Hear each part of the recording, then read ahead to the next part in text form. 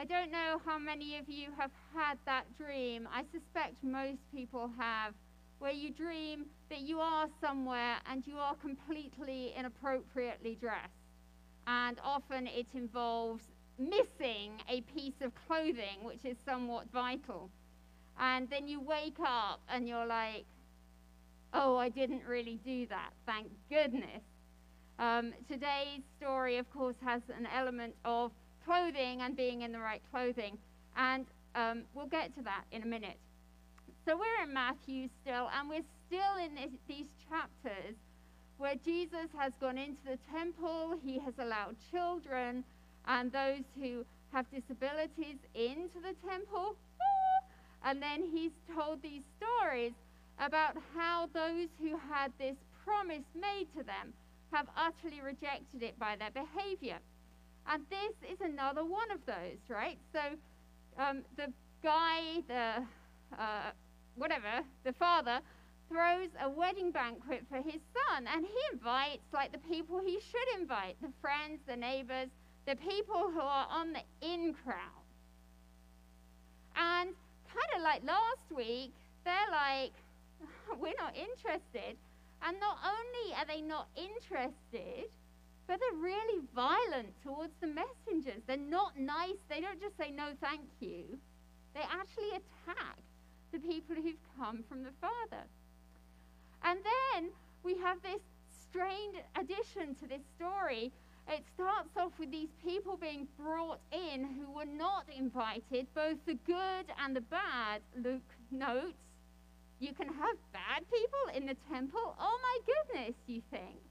And then it gets weirder because there's this poor person who has been dragged in off the street, who is wearing ordinary street clothes and is set into outer darkness where there will be wailing and gnashing of teeth. And how on earth, we think, does he have time to change? How on earth, we think, could someone who is poor afford a wedding robe? Now that's where we have to be careful, because this is Matthew. And the parallel is fairly obvious, right? So you've got God putting on this great feast for God's people, and then the prophets turn up, and the people really don't like the prophets, and they kind of, you know, the story in the Old Testament, some of them they beat up on, some of them they kill. And so then God opens wide the door and says, come on in. It's not about whether you're Jew or Gentile. It's not about even whether you're good or bad. Come on in. But what we hear wrong is Luke's story. Luke has the same story, but Luke uses it for the purposes of the social gospel. Matthew does not. Matthew does not say that they called in the poor and the lame, basically went and got the underdogs of society. Matthew doesn't say that. All Matthew says is good and bad. Luke doesn't have anything about this wedding robe, because for Luke, with all these poor people in the banquet, that would be ridiculous, right? But Matthew doesn't have that caveat. We are not invited to assume that these people were anything other than a mixture of ordinary people. And then the other thing, of course, is we don't know the timeline. If this guy has invited a zillion people and they've all said no up front, he may have 2 weeks to get more different people in. So we assume a timeline in Matthew. We assume that literally the slaves went out, yanked poor people off the street, and put them in this room. Matthew doesn't say that. Matthew is not talking about a social gospel. He's talking about discipleship and how discipleship relates to the lack of following through, the lack of faith, the lack of action of those who are in charge of the temple. Excuse me. So we have to be careful about that. So this person who is thrown out for not having a wedding robe, that might be a totally reasonable reaction.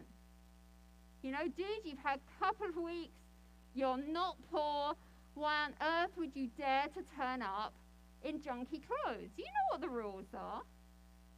And that's where we have to pay attention. Because Matthew and Luke are written in different places at different times. They're not probably cross-referencing with each other.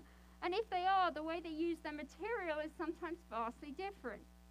But what we might want to note is that Luke goes on to the cost of discipleship after this story. A different sort of cost of discipleship than Matthew goes on to.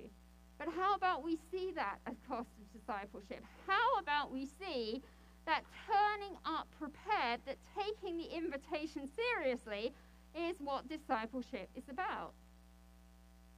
Very different spin on things. And then we have the wailing and gnashing of teeth. And I get very frustrated when all we hear is, that's eternal damnation and punishment.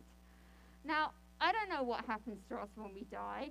I would tend to think that God doesn't damn people to eternal punishment. Apart from anything else, I'm not sure that eternity is sequential like that. That wouldn't make sense. But whatever this means, we have to remember that Jesus is in a Judeo-Graeco situation. Although the Romans are around, the thought is still very much influenced by the Greeks who had Hades. And Hades isn't hell. Hades has all these sorts of gradations and different places in it. So we have to be a bit careful that we don't just dump the sort of medieval version of eternal torment onto this passage. And also, weeping and gnashing of teeth is not about being tortured. It's about being in pain and about sorrow, the pain of sorrow at separation. So with those pieces kind of thrown in there, the idea of hell and what hell is a whole different sermon series, which I'm not going to go and try and preach in one day.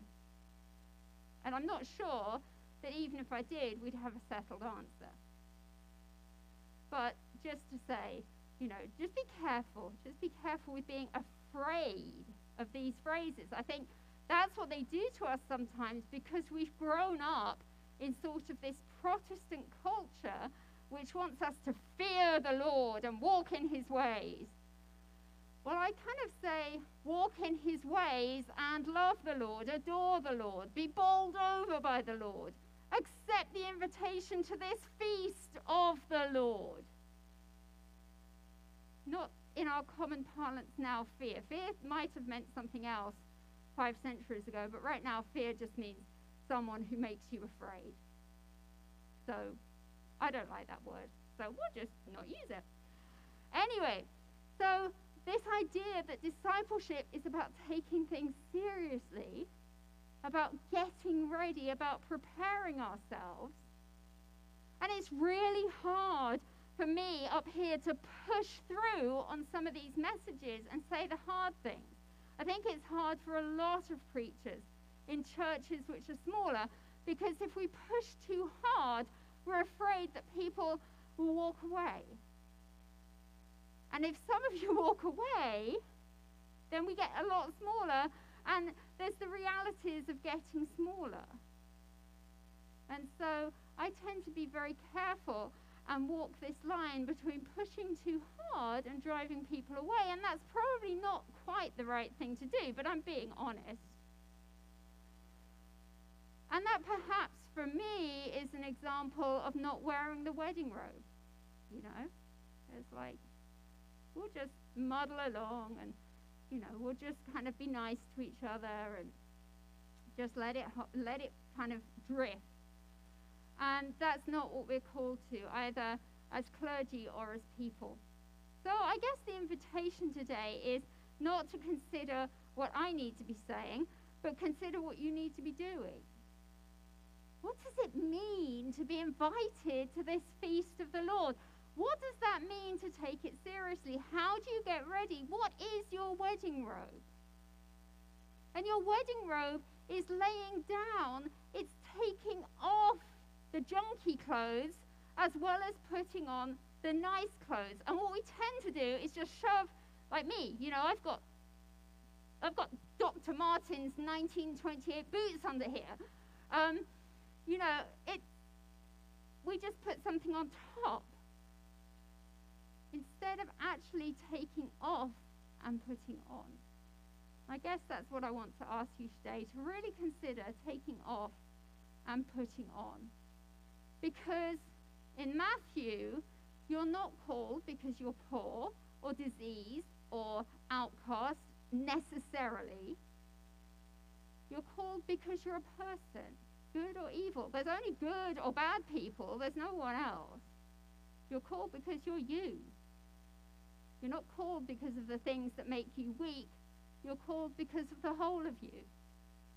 The things that make you weak are supported, but you have strength as well, and it's all different.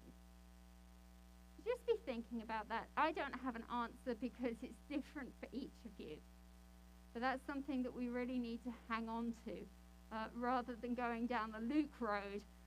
And there's nothing wrong with this, but that's not what we're doing this year, of concentrating on social gospel and seeing this really as about someone else. This is about us here and now.